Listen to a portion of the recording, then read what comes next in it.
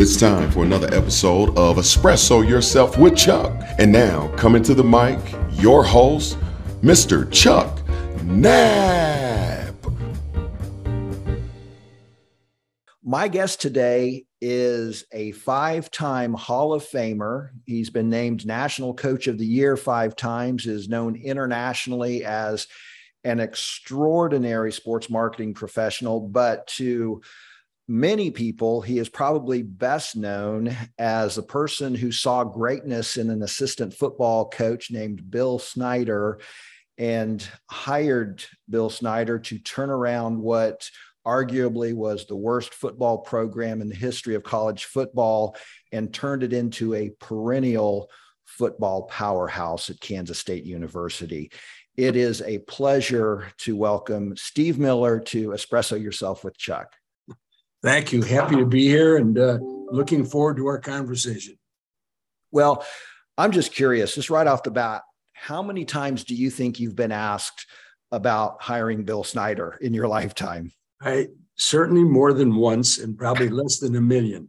So it's something right in there.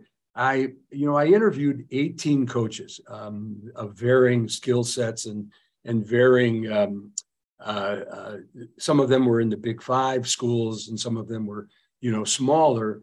And it was an education for me. I mean, it was something that was really fascinating because all 18 coaches had fractionally different looks at how things should be done. And Bill was one of the last people I interviewed. He was at the University of Iowa, offensive coordinator. And I called Bo Schembechler at the time, who was at Michigan, and said to Bo, I'm looking at Bill Snyder. What do you think? And Bo's answer, and I'll leave one word out, but Bo's answer was, get him the F out of our league. So I said, that's as good as anybody can say. But what I also did was I talked to, at the time, Bill had, and I'd have to think about the year, but Bill had 3 quarterbacks in the NFL. And I called each one of the quarterbacks and to talk to him about Bill and his persona and so forth and so on. And one of the answers that I got that was really interesting from all 3 was that that your quarterback could throw a perfect pass and you'd come off the field feeling good. You'd either have a touchdown or you'd have, some big gain. And Bill would say, his number is 89 and you threw it a little bit on the 8 side. You got to really get that thing down the middle. So these 3 quarterbacks couldn't have been more, more effusive and excited about Bill. And Bill was an assistant.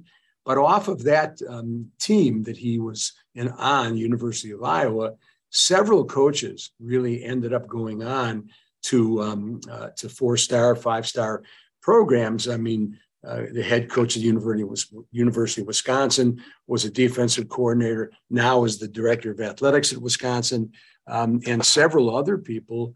Really, he had a great staff. And I think that when people talk about the Big Ten, they spend most of their time talking about Ohio State and Michigan. And the truth is, the University of Iowa, over a period of time, if you take the time to look at it, you'll find out that they've won a whole bunch of Big Ten championships. They've been very successful. And Hayden Fry, who was the head coach, just did a great job. But Bill was interesting. He methodical, intelligent, very, very focused. And that's what made him, a great coach. And sometimes people do not want to spend that time, the time it takes, to be great. And, you get frustrated, et cetera, et cetera. Bill was, he was relentless. Work ethic was unbelievable. Time spent, doing his job and, understanding due diligence on other teams. So he was, and by the way, geographically, he was a product of Kansas and Missouri. He lived in that part of the country and as a result was much more appealing to me because he knew the temperament and some of the things that went on in the Midwest, which a lot of people did not. So the hiring was difficult. And I adopted a philosophy of no matter what he asked, I just said yes. Whether I could do it or not, I had no idea. But I just kept on saying yes and just wore him down. And finally he came, and the rest is history. I mean, he did a fabulous job. And I still talk to a lot of the players that played for Bill in that first year. One of them, Chad Faulkner, he was an offensive tackle, and he was the first captain of Bill's team. Chad and I do a lot of business together, and it's carried over from football into life, which I find to be the case. If you're diligent in one area, generally you're diligent in other areas as well. Well, and I want to go back because that's one of the life lessons, and just recognizing greatness also. I want to know how you developed that ability. And so if you wouldn't mind, let's go back to the early days of your life. Where did you grow up? What were your aspirations? We know you were a track star later, but tell us a little bit about what you wanted to do, or what you thought you wanted to do in your younger life, and how that all kind of came together. Well, that's really a great question that I don't get asked all that often. When you do an interview, generally they talk about where you are today and what you did in a short period of time. I'm from Chicago. I went to Amundsen High School in the city, and when people say they're from Chicago, they often are from LaGrange or York or other places. I lived in Chicago, so went to a high school, Amundsen High School, which was great, and an inner city high school, primarily made up of first generation Americans, and I had been very, very shy, as a freshman, sophomore, junior in high school. But I had kind of a gift. I was very fast. I ran track and did very, very well. Was in the finals of almost every major race in the country. And the truth, Chuck, is that I adopted a feeling of what would I like? How would I like to be treated? What is it that makes me feel good? What is it that makes me feel like I want to compete, and that the coach and I would have a relationship that I did not want to let him down? And as a result, I was very attached to the program. Plus, I was a running holic, not a alcoholic, but a running holic. And I, was a pretty aggressive trainer, and I trained hard. Spent time in the weight room, spent time doing other things, read a lot about biomechanics, et cetera. And my dream when I was young was, what could I bring to a group of young people who are, in some cases, very focused and doing very well. But I was mostly interested in those young men and women, which I started several women's programs, that were not focused, that were having problems at home, that those problems were showing themselves on the field or showing themselves, in competition. And my feeling was that I couldn't help everybody, but I would at very least try to help the people that I was closest to. And again, it got back to, how was I treated? What was it that turned me on, to becoming the best I could be? And I wanted to transfer that to young people. And it was, a labor of love. And as I got older and as time went by, I had a couple of young Olympians. I had some Olympians that won medals in the Olympic Games.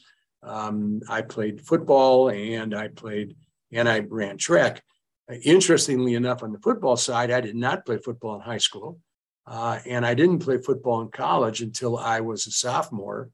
And the head coach, Billy Stone, was a former Chicago Bear. And one thing I could do was run.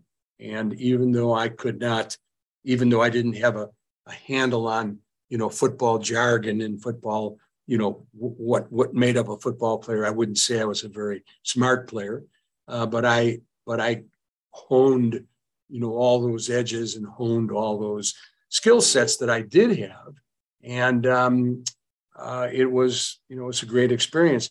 But for me, the driving force absolutely was, what could I do to impact the life of the kids that I was involved with? And I would just add this: as I coached and as I spent time with young people, one of the things that came up, and these were high school kids, one of the things that came up were what we call aha moments.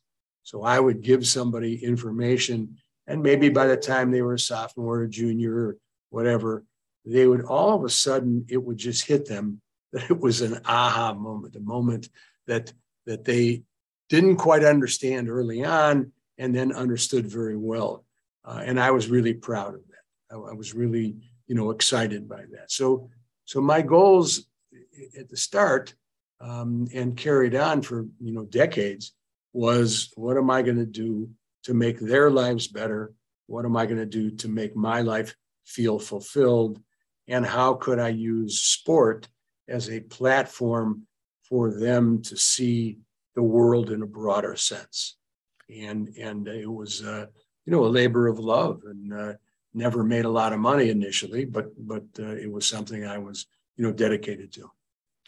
When did that calling come to you? Was there something in your childhood or in your life that made it important to you to help others and treat them kind of the way you wanted to be treated? Or, was it college that you developed that?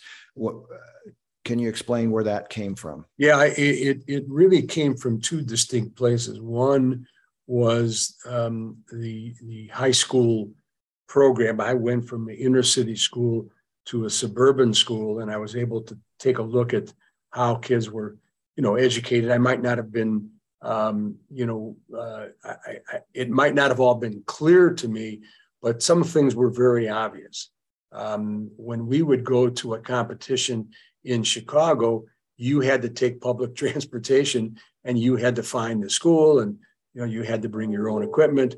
And I remember when I went to my first high school track meet at Niles High School, I asked the coach, how do you get, we were going to Waukegan, and I said, well, how do you get there?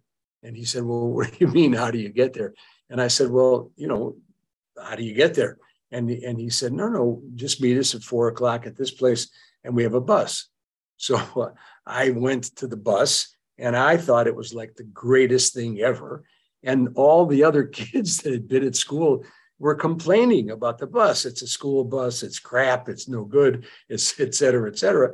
And I realized the difference between how I was growing up and what was important to me and what I saw, and these other kids who were from suburbs feeling like the very same thing that I appreciated, they couldn't appreciate at all. And as a result, I saw this incredibly wide chasm of difference between perspectives. And I wanted those kids that had different perspectives to engage in a new perspective. And it was something that really hit me. Now, what really did it was, I was drafted to play professional football, and I was drafted by Detroit, and I played 2 games and got hurt and severed the peroneal nerve in my right leg. So I had no feeling in my right leg from my knee down. And in addition to that, had a drop foot. And that meant that my foot was just dropped, because the peroneal nerve is the nerve that raises your foot. So I knew in a very short period of time, I was not going to be a professional football player, that I was, in fact, crippled for all practical purposes.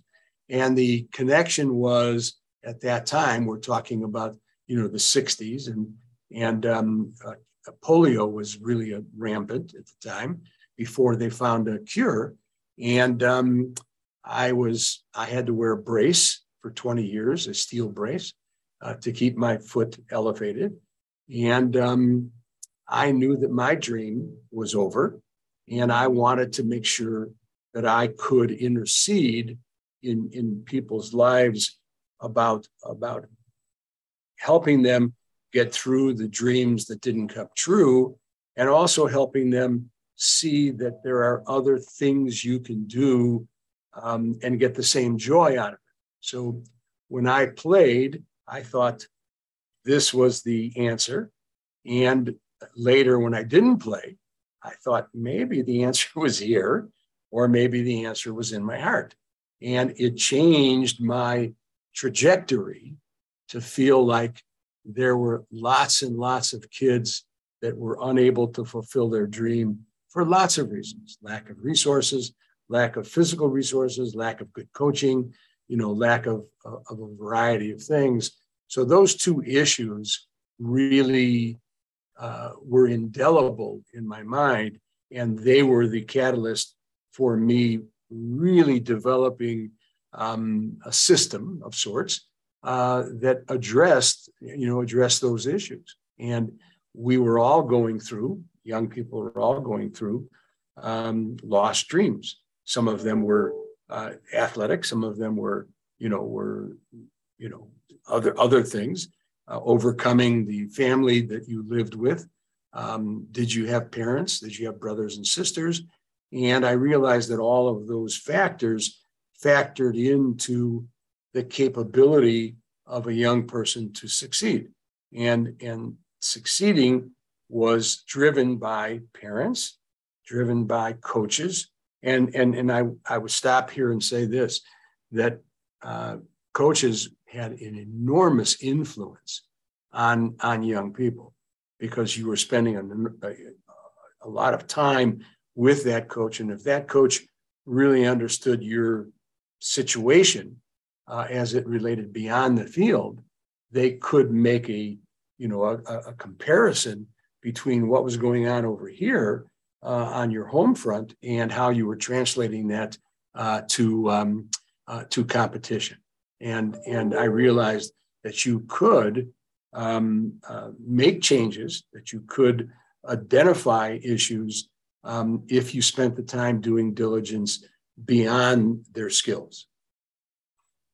And you became a track coach. Became a track coach and a football coach. I coached football in high school as well as track, and we were champions every year, and we were very good. And I think if you came out to one of our practices, you would have seen something a little different, and that was constant communication with the athletes, constant conversation. And it wasn't just repetitive, hand the ball off, do a fake or do this or do that. I wanted them to know why we were doing it. And I wanted them to know the part that they were playing in it. And I wanted them to know that what they did affected other players on the team. You were a head track coach, and then you were hired by K-State to be head track coach. Right. Why did you want to go to Kansas State? To come back to the Midwest, if you will? Well, I was at Cal Poly in San Luis Obispo, had an enormous amount of success. We won several national championships, had kids that went to the Olympic Games. And the reason that I went to Kansas State was DeLoss Dodds was the AD, and he was one of the first ADs in the country that had a track background. Generally, ADs at universities are former football coaches, former basketball coaches, and then later became former bankers. And as the landscape of college changed, when money became an issue, et cetera, they looked for a different kind of leadership. So I went because he was a track coach. He understood, what we were trying to do. But as I was going to Kansas State, unbeknownst to me, he was going to Texas, and he became the director of athletics at the University of Texas, served, I think, 20 years there, had enormous success, was really very, very good. And what happened is I got to Kansas State. It was a very difficult place to coach, a very difficult place to recruit to. The geography was not, especially good. As the Midwest, you have the strong winters, et cetera. So it put a lot of stress on all of us in terms of trying to get the right kids.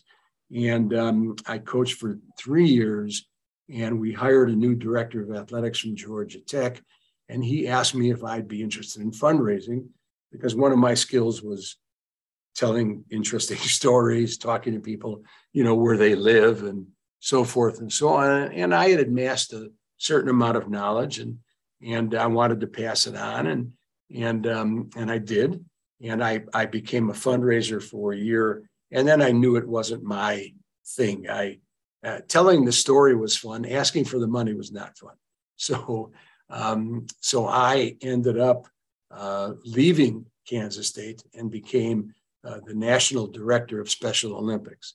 And the reason I got involved in Special Olympics is a very good friend of mine, Jim Santos. His son was in Special Olympics in a special program.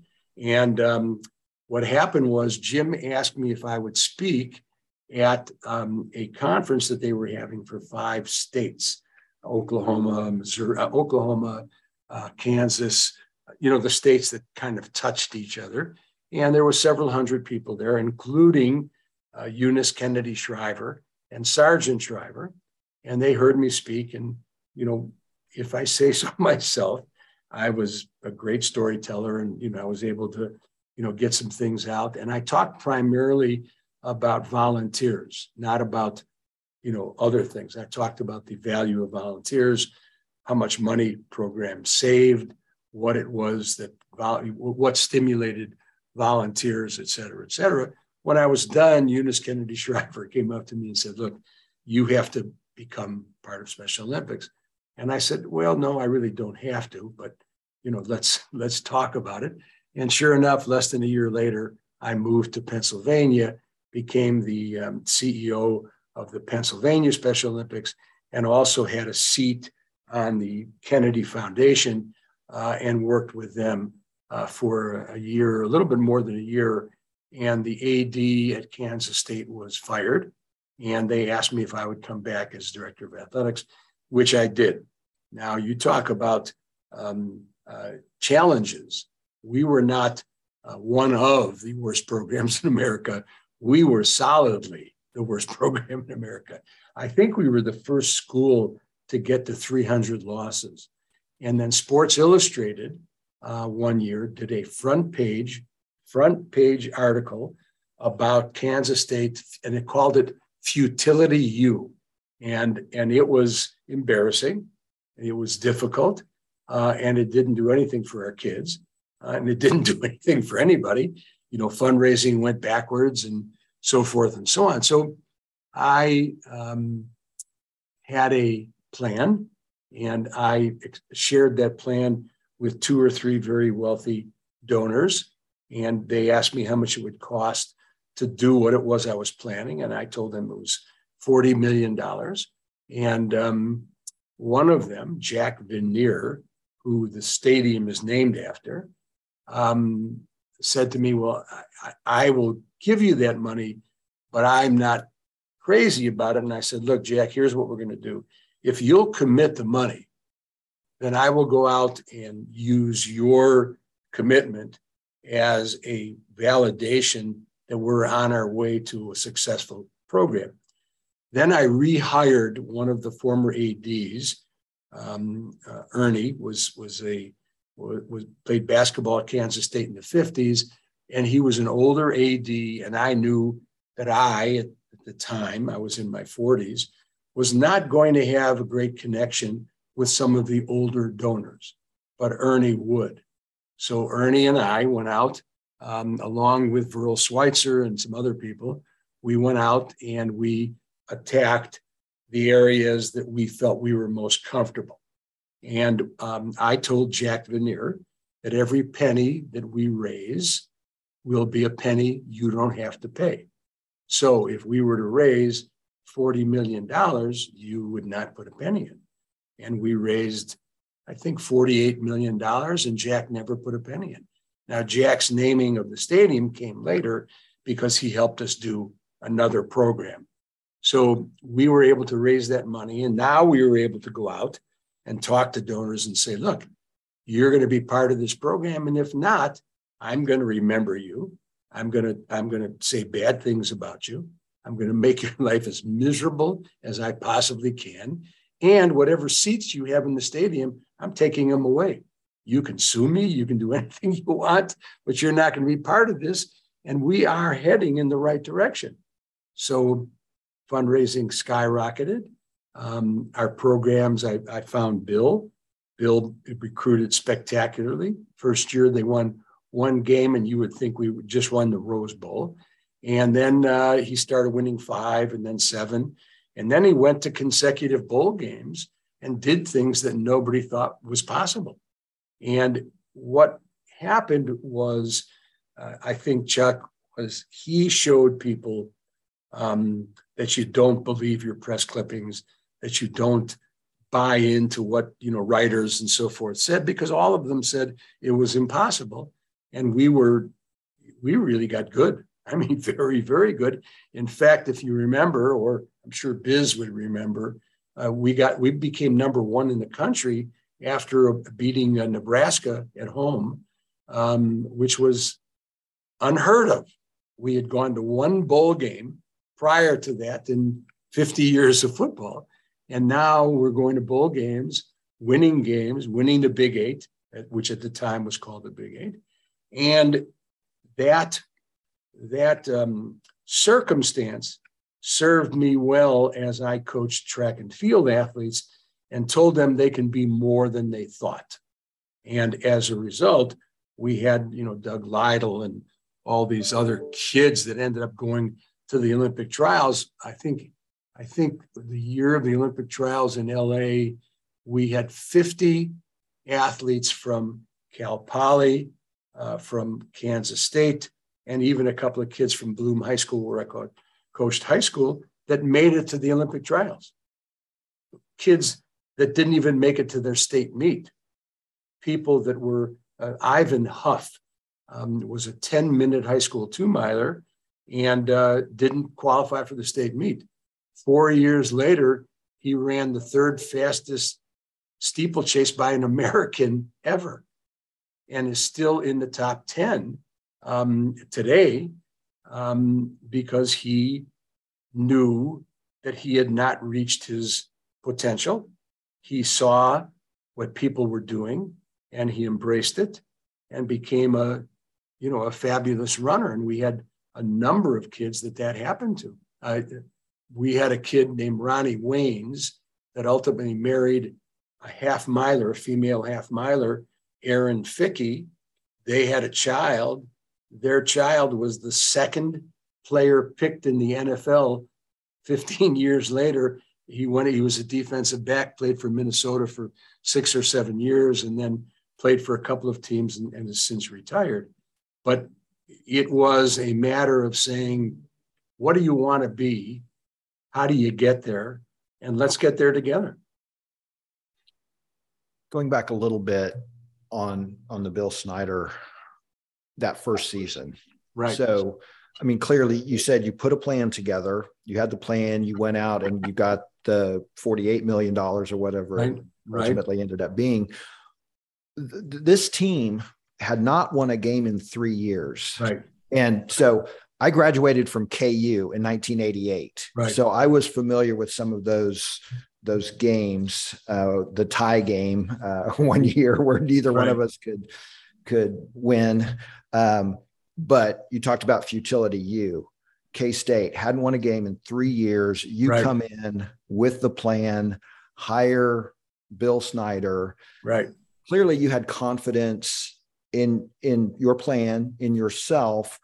But was there a moment that season where you said, yes, it's all coming together? Not the North Texas win, or maybe that was it, but was there one other moment that you said, yes, absolutely, we are on track? Yeah, that's a good question. And on track means a lot of different things to a lot of different people. So I'll tell you a short, funny. I think it's funny, but our opening game that year was at Arizona State, and we had a Friday dinner. And I was sitting next to Bill, and we had all the players there and assistant coaches, and sitting next to Bill, and in between Bill and I was a tray of butter, and Bill said, "Butter." And I said, "Yeah, Bill, it's butter." So he said, "Salted." And I said, "Yeah, it looks like it's salted. Looks like it's salted butter." Which, by the way, if you live in France, that's great. But if you live in the U.S., may not be quite as great. So I said, "Yeah, it's salted." And he said, "No butter. Get rid of it." So the what he calls came around. The waiters came around, took all the butter away, and brought us butter that was, I guess, homogenized, no salt, etc. So I said to Bill, "You can't be serious. I mean, what is this?" And Bill said, "No, if we're going to get this done right, we're going to get it right from the ground floor to the ceiling. And every single thing that we do has to reflect doing it the right way and getting it done the way that we need to get it done." And Bill instilled in these kids, there was much less fighting, much less yelling and screaming. Bill would close practices from time to time, which I wasn't crazy about. But he held those kids to standards that they just had never been held to. And he lost a couple of kids, but the kids stayed on. And those kids that stayed on learned discipline. They learned sacrifice. They learned that in order to be successful, you have to go down a road that is straight and narrow. And Bill, from that day on, by the way, I called Bill Plain Bill, because I thought that he was such a, he had such a view of the world that was plain. It was great, but he expected people to live up to their end of the bargain. So I never thought we were in trouble. I just wondered how long it would take. I didn't know that, because if you remember back, and I don't expect that most people will, I kept a heck of a lot of those, articles that were just crushing Kansas State, justifiably so, but mean-spirited, and that went from the guy that was writing for the Kansas City paper, who's become kind of a famous, writer, and I can't remember his name offhand, but he's been on TV, et cetera. And Topeka wrote, articles about, how bad we were, et cetera, et cetera. And in those articles, they said Kansas State will never be, a power. Interestingly enough, KU is going through that right now. I mean, they've made tremendous strides. However, the system is different because you have the open portal now, and you can bring kids in. But Bill, in his own way, without ever raising his voice, without ever showing signs of, of emotion, was able to get the kids to understand that we could be very good if we remained disciplined, focused, and did the little things right. And it was the little things that changed the culture. And I give Bill all that credit. Bill and I spoke a lot. And I would like to think he took up some of the ideas I had, and I certainly took up some of the ideas he had.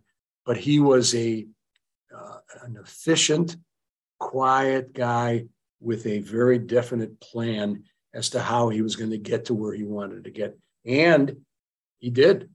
It was, I don't know, maybe now people will say, KU has gotten a lot of ink, one of the great turnarounds in football. But we had a turnaround that was miraculous. I mean, Bill did a great job, and he stayed. And when he retired, I came to Manhattan, Kansas, and gave his retirement speech and inducted him into the Kansas State Hall of Fame.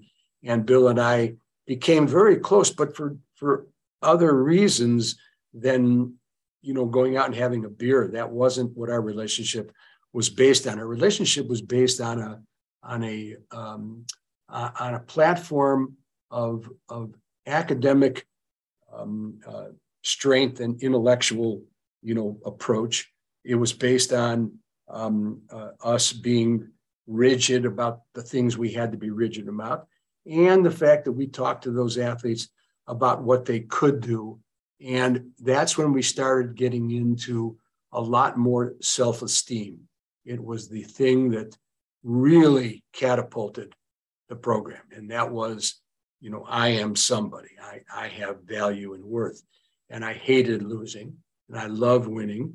And I'm going to abide by all of these small things. And Bill ultimately, and the players loved him. I mean, they just loved him. For no apparent reason, other than he brought into their lives a discipline that they never knew existed. And as they became more disciplined, they just became better. And he did it with a lot of kids that were there, and then recruited, his own type of what his own type of kid was.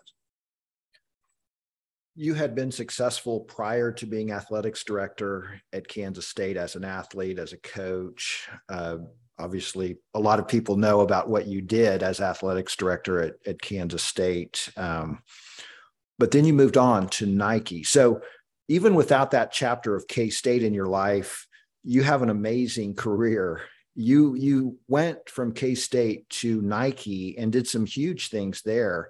Yeah. Why did you decide you wanted to go to Nike? And, what was that like working for this company that is known internationally, certainly. But you did some things that took it to another level with the Olympics and some of the marketing things you did. Right. Yeah, that's another good question, Chuck.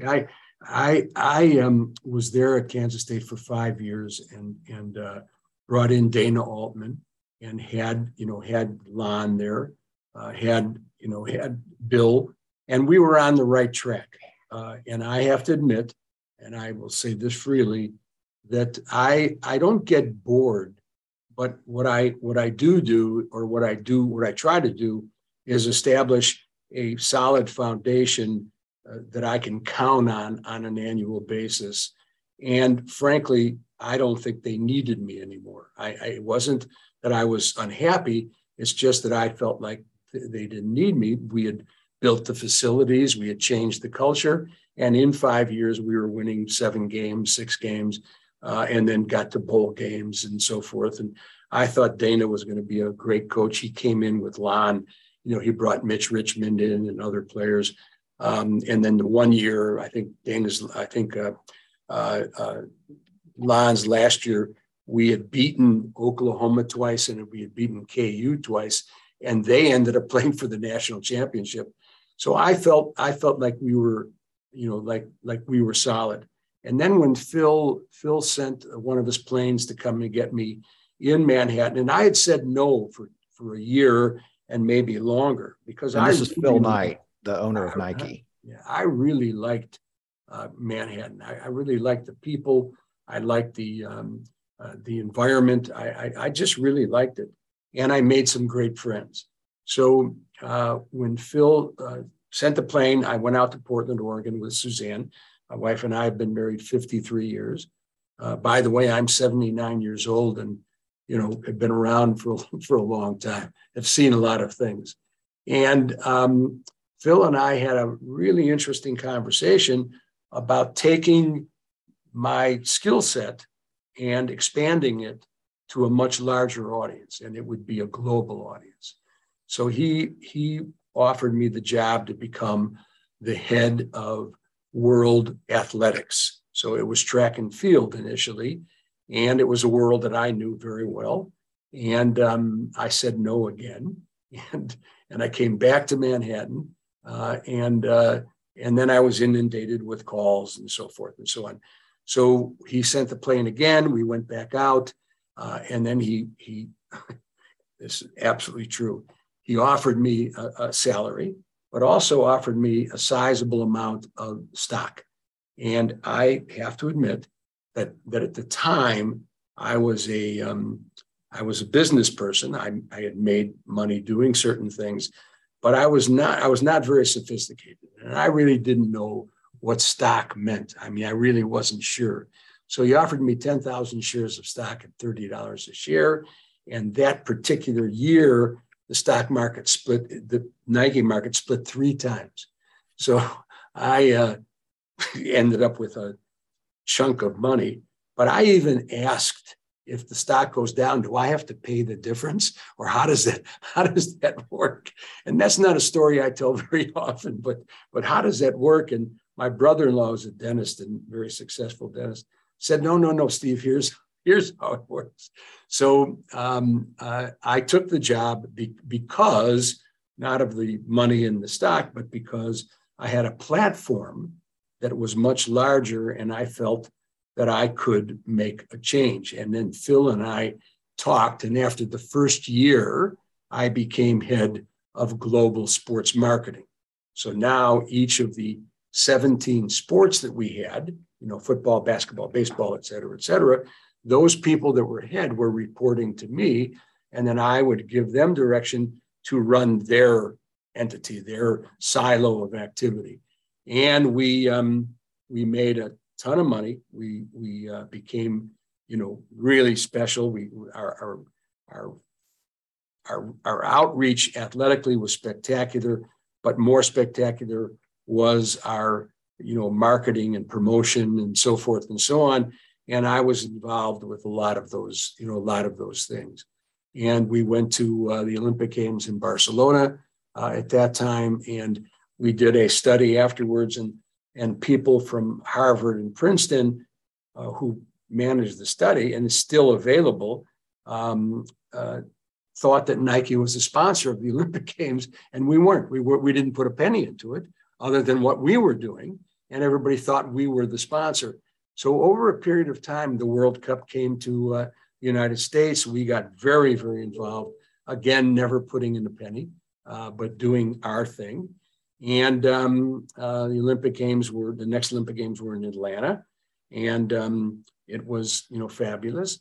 But the Barcelona Games was the dream team game, and it was interesting because I spent a lot of time with Michael Jordan and those people, and at the time they wanted to cover the Reebok, logo, and I told them no. They did it anyhow, but I told them no because by covering it would bring more visibility to them, not less.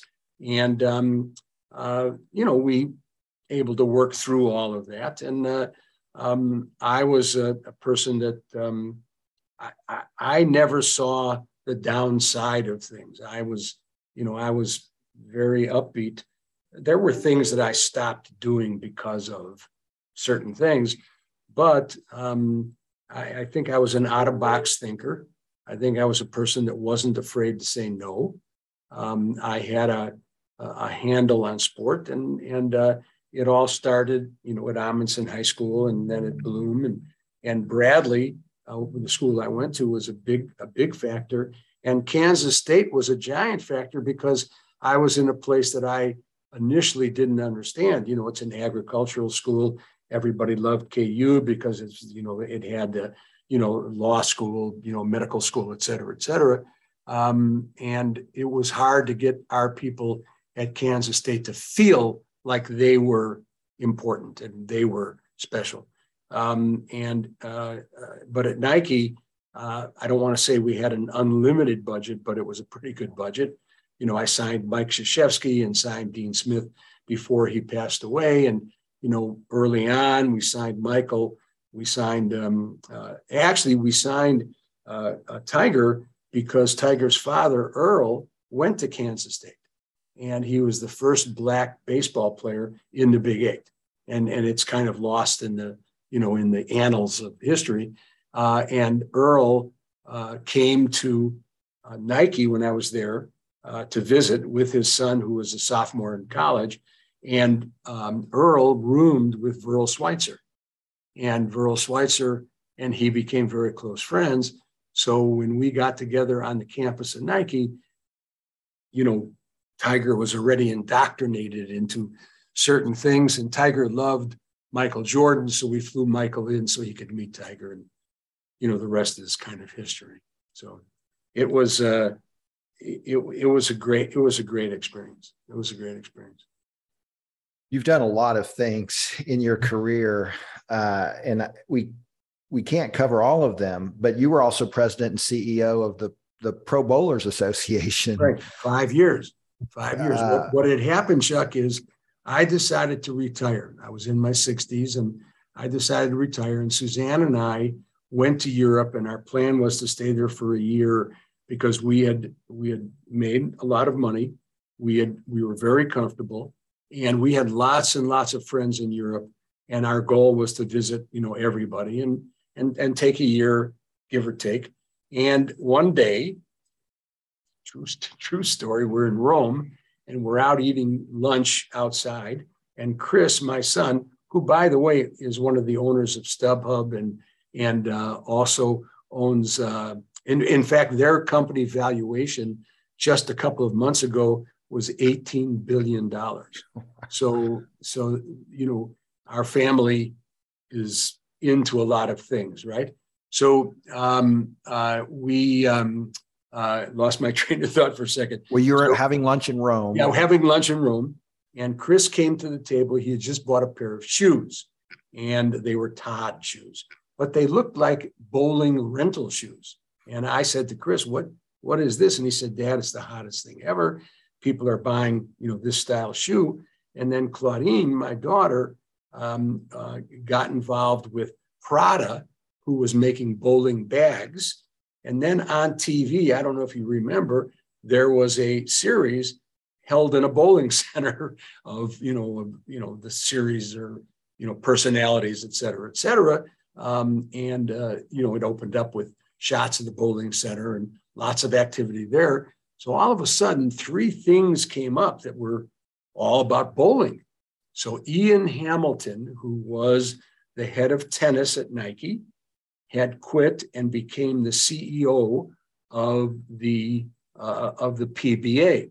So Ian called me. I was in Rome, and he said, Steve, come back.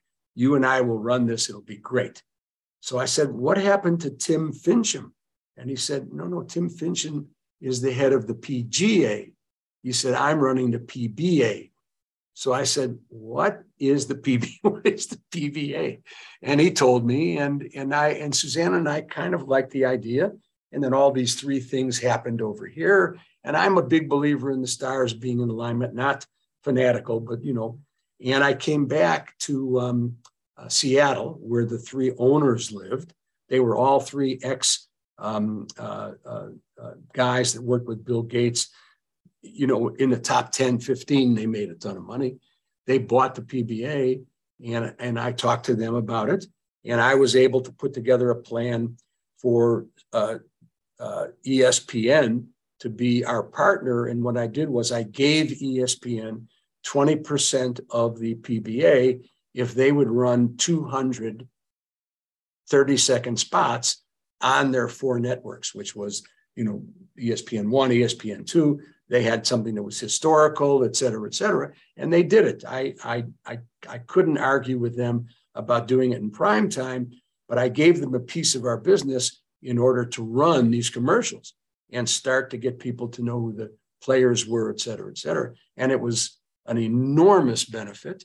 And then I made a tape, not me, but we made a tape, and we sent that tape to every bowling center in the country to use as when the bowlers warmed up, they would play this tape and see these players. And that really worked well. So I stayed, so I became CEO of the Professional Bowlers Tour. And the next 4 years, I was on the cover of Bowling Today or whatever the magazine was as the most powerful person in the sport. And we made a lot of money. We did very, very well. And it was something that I really enjoyed, even though I had no contact with bowling. I mean, I was not a bowler, but it was fun. And I went back, as I normally do, to get some of the old timers to get involved.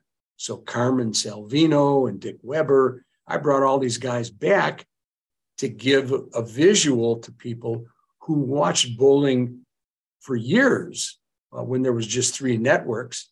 And we were able to make a lot of money and really do well. And those bowlers elevated themselves in the community, and it became a very nice business. In your life, you've been associated with track, football, bowling, Right. and today you're associated with 2 of the most famous professional tennis players in history. Exactly. Can you tell us a little bit about what you're doing now? Okay, so I am the CEO of the Agassi Graf Foundation. We have a foundation in the United States that's called the Andre Agassi Foundation for Education. We have built 136 charter schools in the United States. We raised $1.5 billion in business partnerships, and we have now built our 136th school, taking care of hundreds of thousands of kids. Our goal is to build 200 schools. We ran our program by President Obama and his wife and Arne Duncan, who was the Secretary of Education. We had a meeting at the White House. We showed them, we told them how we were going to do it. It was a business arrangement, not a philanthropic arrangement. Got partners. We designated $10 million to each charter school to rebuild the facility or build from the ground up. And then they were obligated to buy the school back from us at the conclusion of 3 years, so that the money that they gave us had a double bottom line. One bottom line was that they became much better citizens in their area. So they could say that they were involved in social change.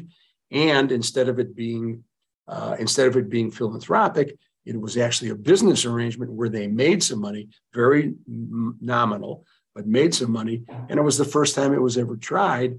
And so I run that program for both of them. And I run all of our businesses. So we have about 20 different businesses.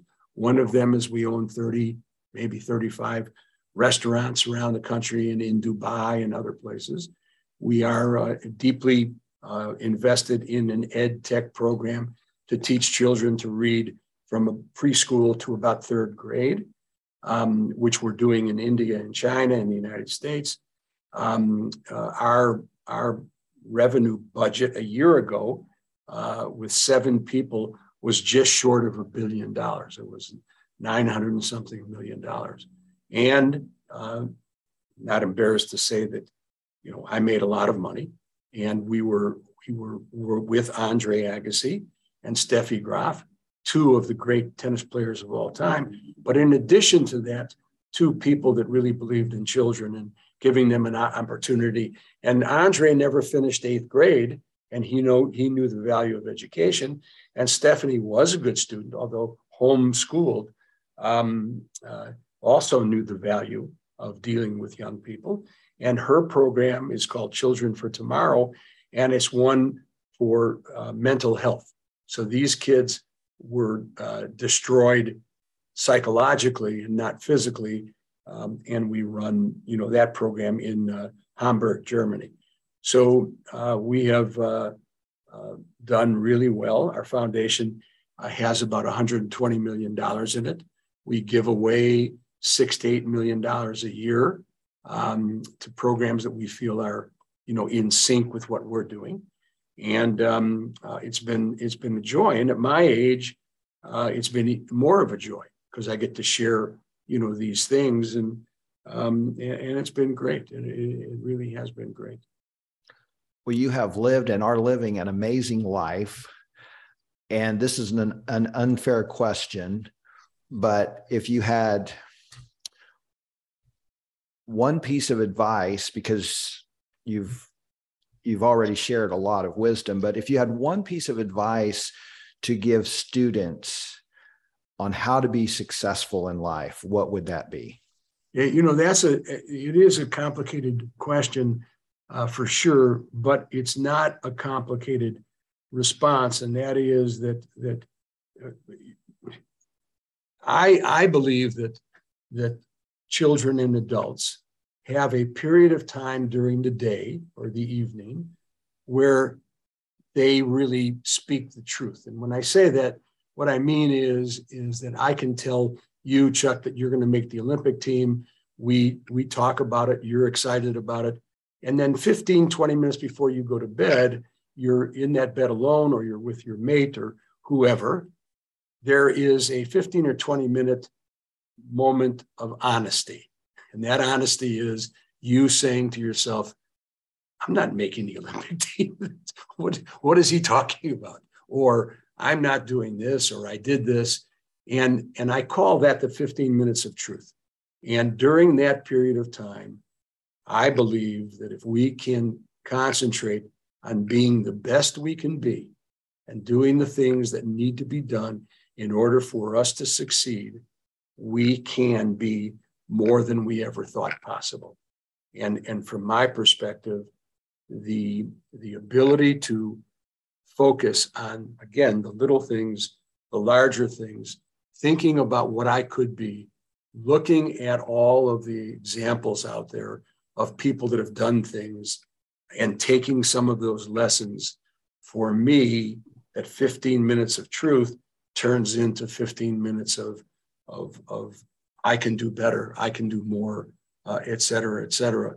And I don't think when children are growing up, frequently their parents tell them no much more than they say yes. If I came to my father and mother and said, I want to be president of the United States, they may tell me to, sit in a corner, don't tell anybody that. I believe that we can all rise to a different level, not always fantastic, if we change our goals and objectives and look at ourselves as better than we've ever been. I just truly and honestly believe that. I grew up in Chicago. I was in a street gang. I only went to school partially. I did not do well grade-wise, but I did very well testing-wise. Got into college, shouldn't have been in college, never took a note in my life. And then as I began to see the opportunities out there, I said, I can do that. I can do these things. And for me, it's a matter of you, that person, finding a path that gets you to a place that you never thought you could be. Look, I am 79 years old. I grew up in Chicago. I did not have the best upbringing. My parents worked, hard. And one day I had that aha moment. And I said, wait a minute, there are things I can do. And I put my head down and did them. And if I had advice, I would simply say, you have to recalibrate your feelings about yourself.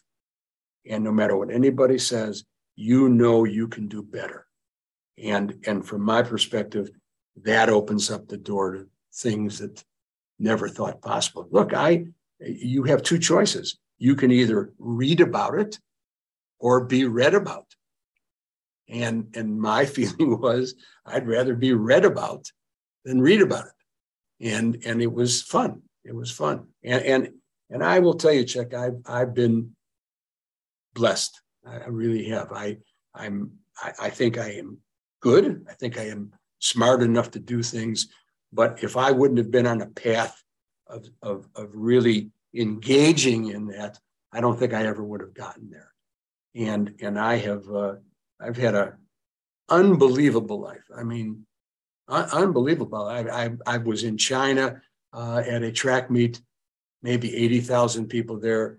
And if I wasn't the only pure white person there, I didn't see any others. I was in Berlin when the wall came down. I was in Athens, Greece, when they deposed the king that was there. I can't remember his name. I was in Nigeria when General Gowon had a military takeover and Nigerians discovered oil. I've been in places and seen things that are remarkable, and I know the human capacity is limitless. Limitless. Well, Steve Miller, thank you so much for your time and for joining us today on Espresso Yourself with Chuck. It's my pleasure. And happy to do it. And if some young person takes one thing out of this, then I would feel like we really did something special.